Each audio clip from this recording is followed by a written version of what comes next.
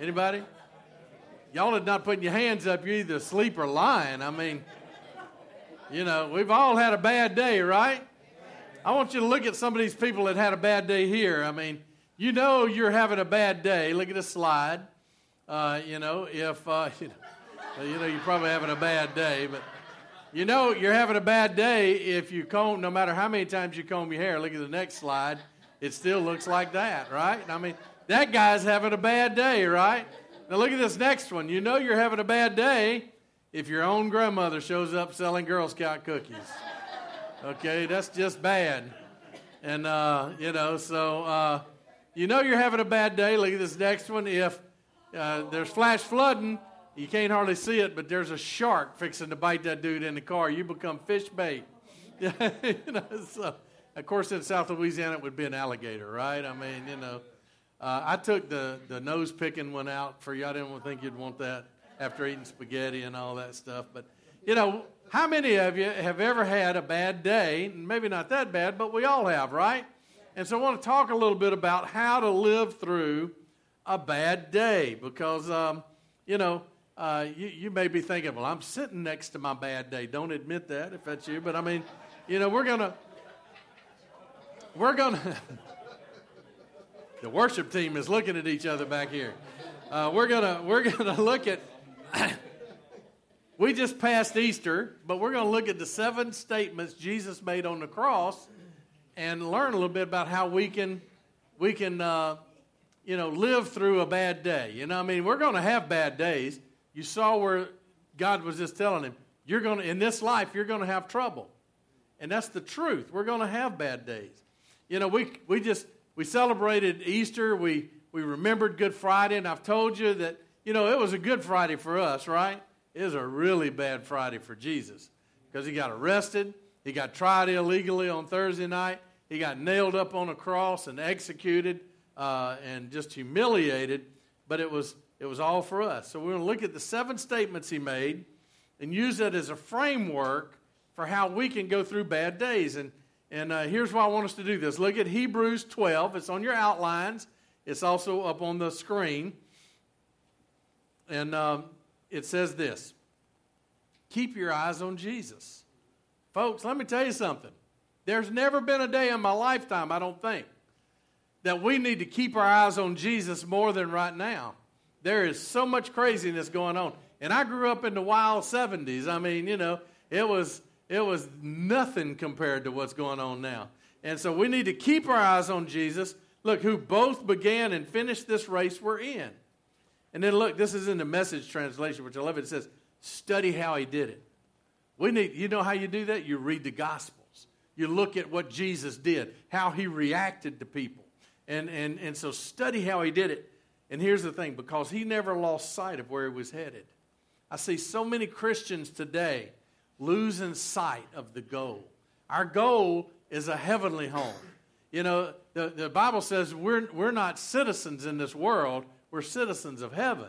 And we're just sojourners through this way the King James would say it. We're just moving through here. And so many people have lost sight of where they're going.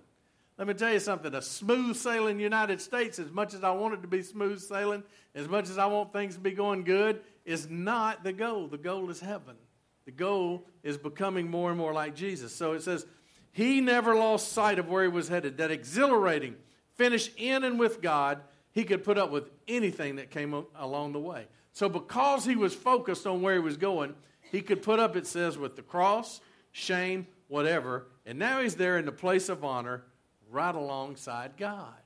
And he's up there praying for us. He's beside God. I mean, praying for you and I. And I believe it's important for us to understand that. We've got to stay focused on Jesus. And that's what we're going to do as we look at these 7 statements. And so, we just came through Easter, so we kind of took you through a lot of the things. Jesus had his Last Supper, and he told Judas to go on out and betray me, because he knew Judas was going to. And he said, the one that's dipping with me, remember all that? And then Judas goes and sells him out for 30 pieces of silver.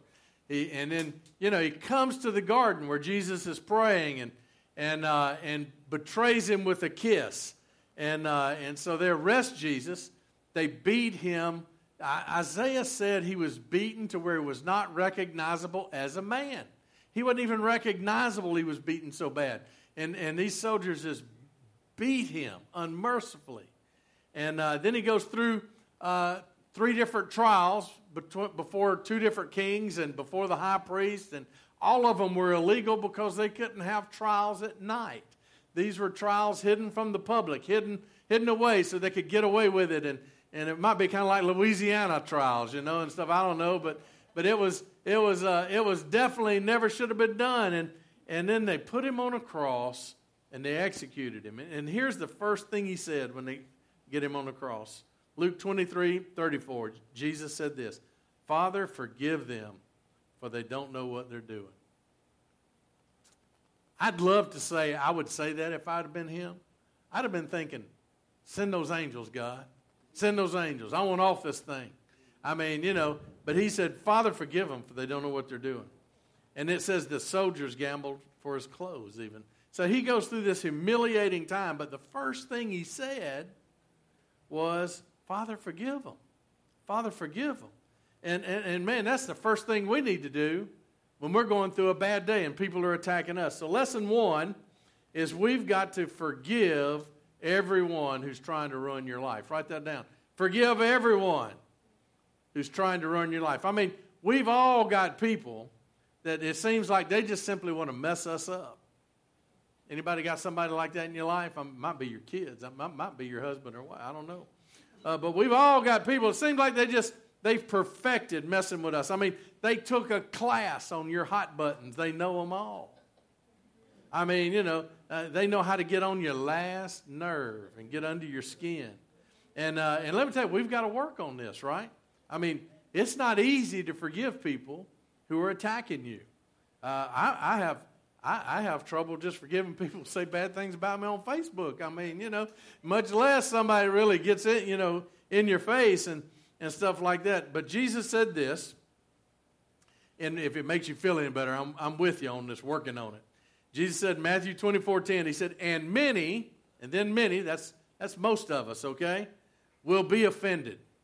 He said, many will be offended. Listen, he goes on to say they'll betray each other and hate each other, but it seems like today people go around looking for ways to be offended. Think about it. I mean, they're in a fence looking for a place to happen. I mean, they get offended at everything. If you look at them, they get offended. If you don't look at them, they get offended. If you open the door for them, they get offended. If you don't open the door for them, they get offended. If you say something they don't agree with, they really get offended. I mean, people get offended over everything. And I keep wanting to say something like, suck it up, buttercup, or get a life. But Pastor Kathy won't let me tell them that. And, but I mean, you just think about it. People get offended. That's why Major League Baseball teams are changing their names and football teams are changing their names. And they don't want you to do the tomahawk chop. And let me tell you, the Atlanta Braves will never stop doing the tomahawk chop. The more you tell Georgia people not to do something, they're going to do it.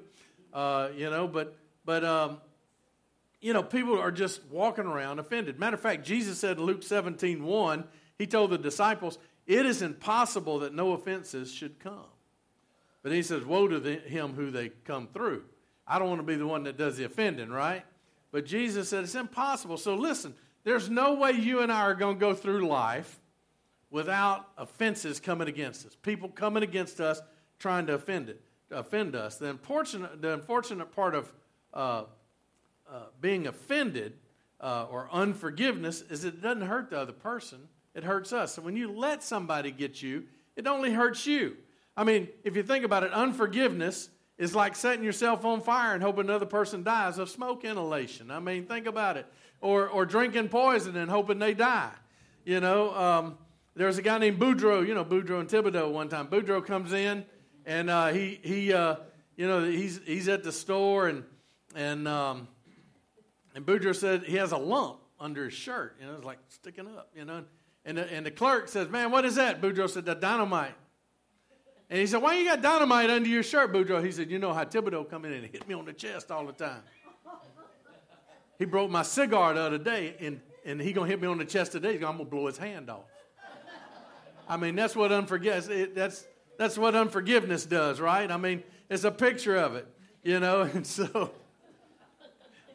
I could go on. It's like putting a gun to your head and pulling the trigger and hoping the recoil kills the person, that you're mad at. I mean, you could just, so an offended brother, Proverbs says, an offended brother, somebody that maybe is close to you, is more unyielding than a fortified city. That means it's going to be pretty tough to get them to come around. And it says, and disputes are like the barred gates of a citadel.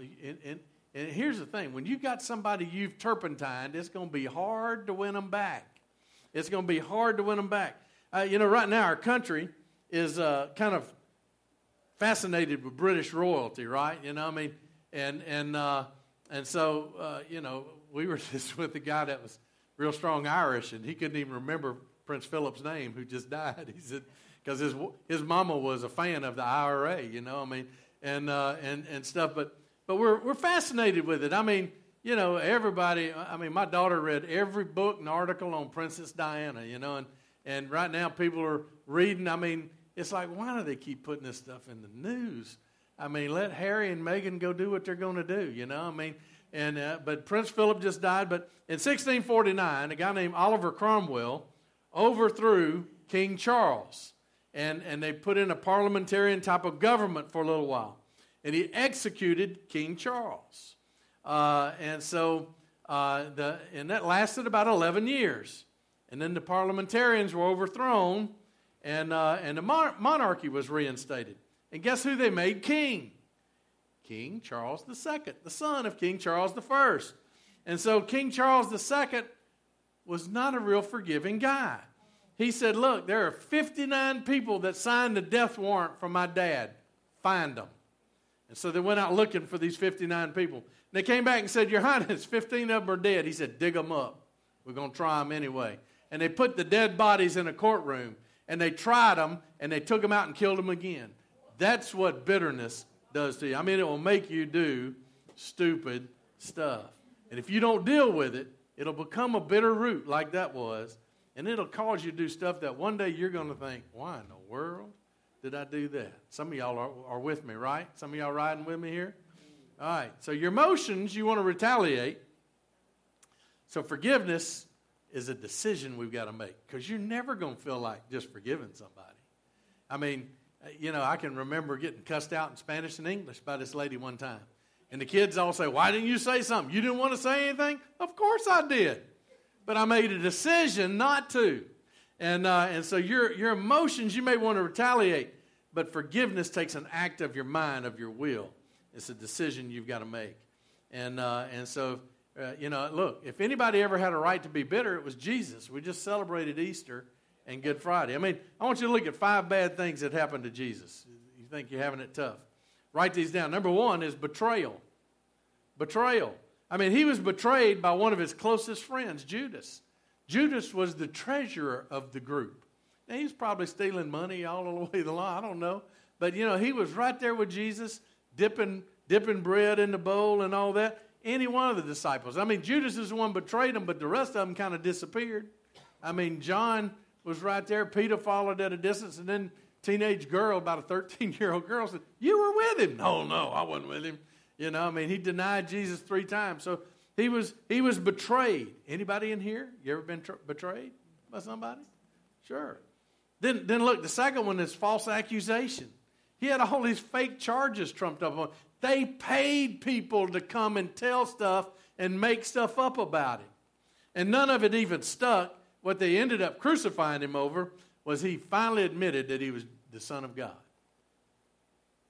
But he had all these false accusations coming up. Anybody in here been falsely accused? And all the husbands said yes. So.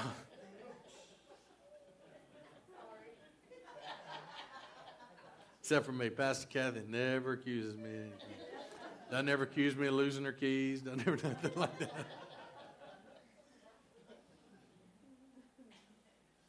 Rejection. Anybody been rejected? Jesus was rejected.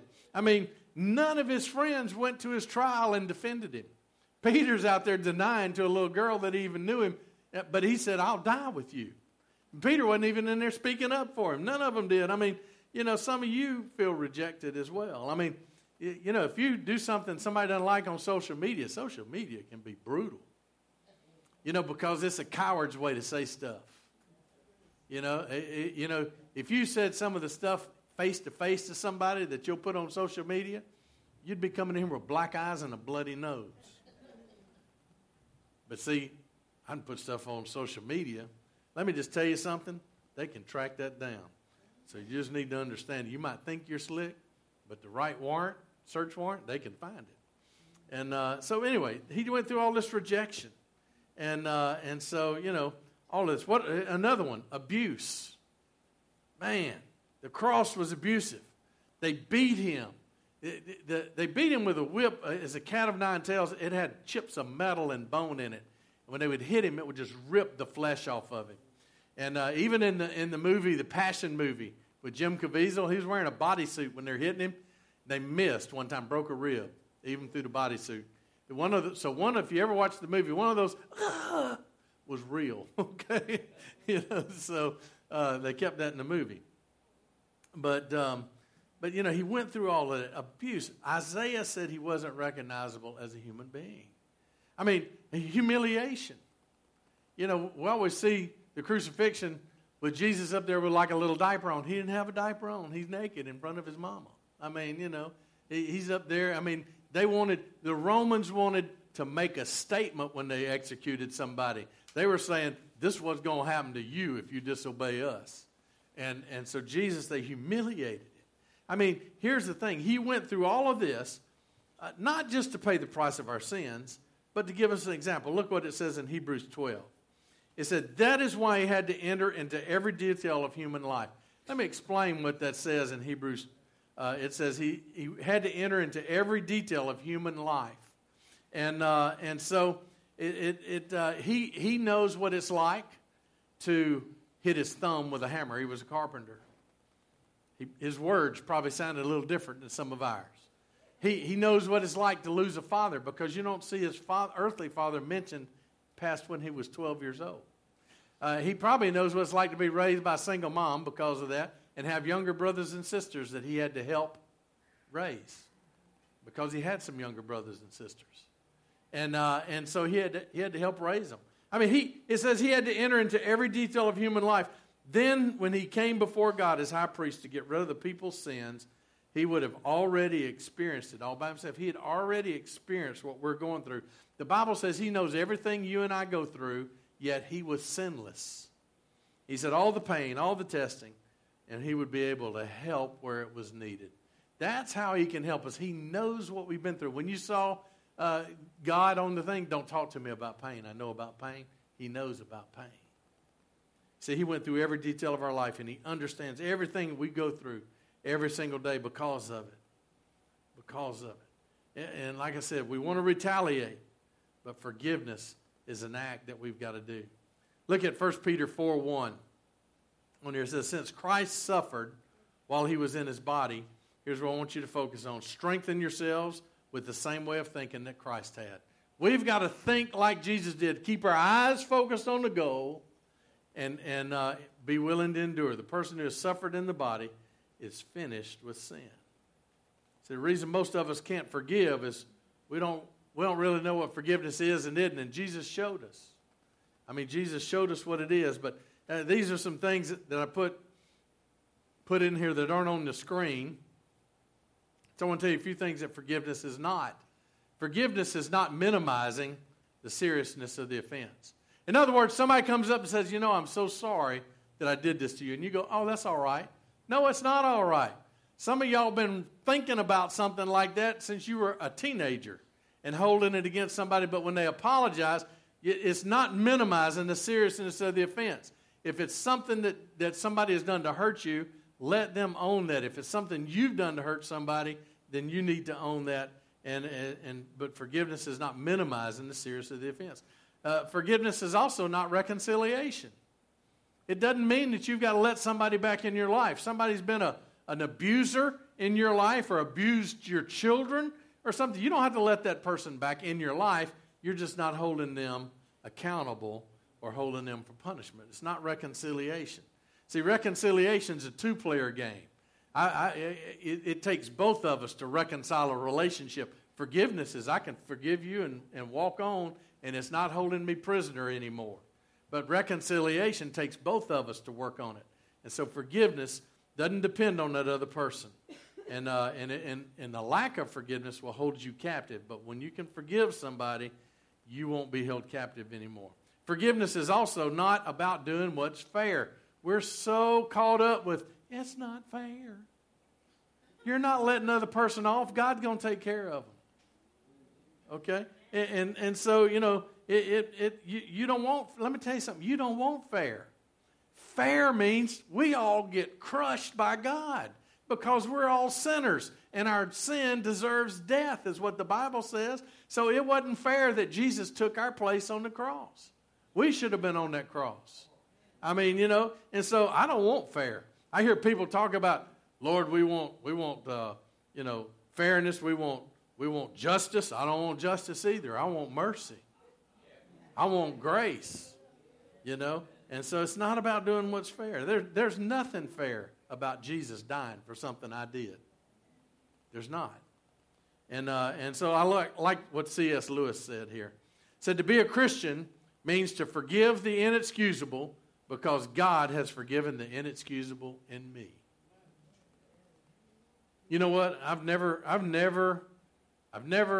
had to forgive anybody more than what God's already forgiven me for. See, forgiveness isn't giving the person what they deserve. It's giving them what they need. They don't deserve your forgiveness. We didn't deserve God's forgiveness, but we sure needed God's forgiveness, didn't we? And so, finally, forgiveness is not impossible to do. Because what does the Bible say in Philippians 4:13? Philippians 4:13 said, I can do everything through Christ who gives me the strength. Say this, I can forgive. Y'all didn't say it. Say it with me. I can forgive whomever through Christ who gives me strength. I'm not going to make you say their name out loud. But you can do that. You can forgive them. So where does our strength come from? You see, it comes from God. It comes from God. It comes from forgetting about that other person and the situation and putting your trust and faith in Jesus. And the closer you grow to the Lord, the more ability and capacity you'll have to forgive, to do whatever it is God is leading you to do. I remember a friend of mine in high school. I mean, we were in a small group together. We're doing small groups this week. They start Monday night. We'll have small groups right here at church. I encourage you to go. But we're in a small group. Small group changed my life. Andy's African-American guy. He's got muscles that have muscles, okay? I mean, he's sitting there, and we're confessing sin in this circle, things we need God to change. He looks at me, and his nostrils flared, and I hate white people. And I'm thinking, I do too. I don't like them. No. See, he'd watched 8 white guys gang rape his sister in Chicago before he moved to our town. But you know when he gave that to the Lord? He didn't hate white people anymore. He married one. He's a psychologist in New York, loves Jesus. Great guy. But you see, we can do anything through Christ who gives me strength. So instead of getting on Facebook, instead of getting on Twitter when somebody offends us and hurts us, instead of getting on Facebook or any kind of social media and trashing them, here's what we need to do. This is your action plan, all right? Because some of y'all need to get off of Facebook. I mean, I'm not interested in, you know, the first time your kid made potty by themselves, you know. I don't need to know that on Facebook, all right? You know, I mean, so some of y'all just need to not do that, you know.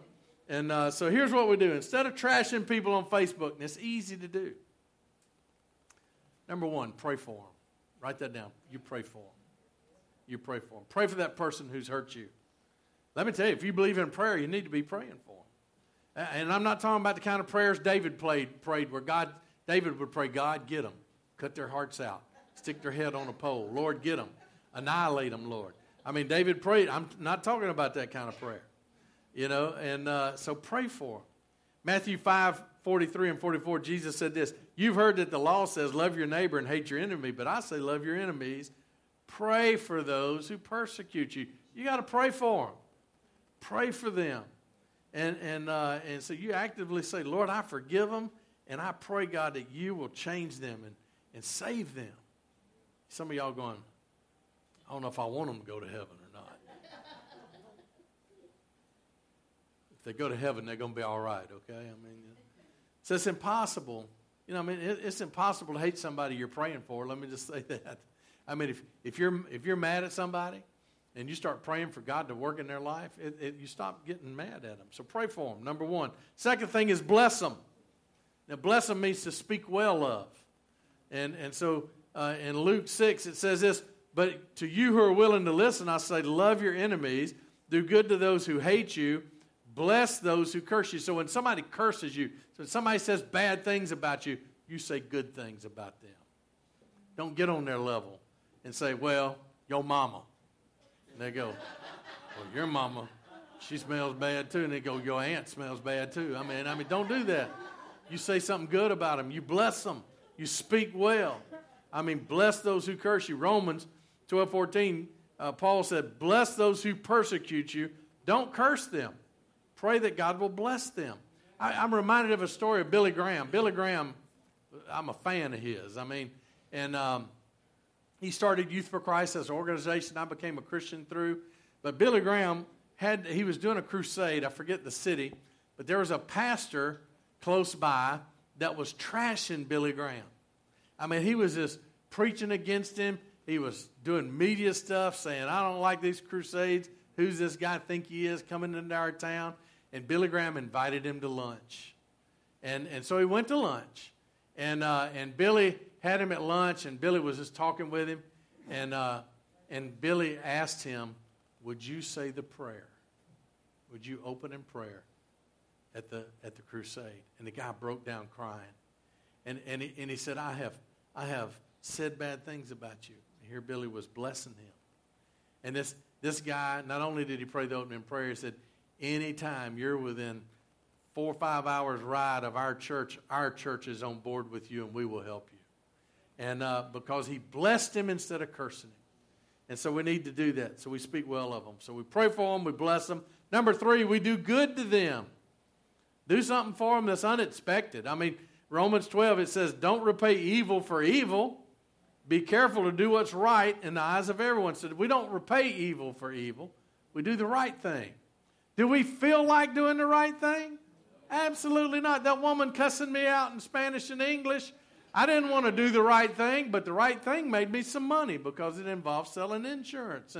And so, but I fixed her problem. I mean, I didn't want to. I wanted to say some stuff, but I didn't want to dishonor God. I didn't want to lose my job, and a few of the things. And she kept a gun under her cash register anyway, so I didn't want to be dead, And so we need to not repay evil with evil, but do good. Do what's right. And he said, if it is possible, as far as it depends on you. So say, if it's possible, as far as it depends on me. Say that. As far as it depends on me, I'll live at peace with everyone. See, he said, as far as it depends on you, live at peace with everyone. So we need to do whatever we can do to live at peace with people. He said, don't take revenge, my dear friends, but leave room for God's wrath. For it's written, it's mine to avenge, I'll repay, says the Lord. Here's the thing. Anybody that is your enemy, you pray for them to be saved, because if they don't accept Jesus, the payment for what they're going to do is eternity in hell. I don't want to see anybody go there. I can't think of anybody that's done anything to me in my life that I want them to spend eternity in hell over. And he says, so don't take revenge. And in verse 20, look at this with me on your notes. On the contrary, you need to circle that. He said, to do all this, on the contrary, if your enemy is hungry, feed him. If he's thirsty, give him something to drink. Man.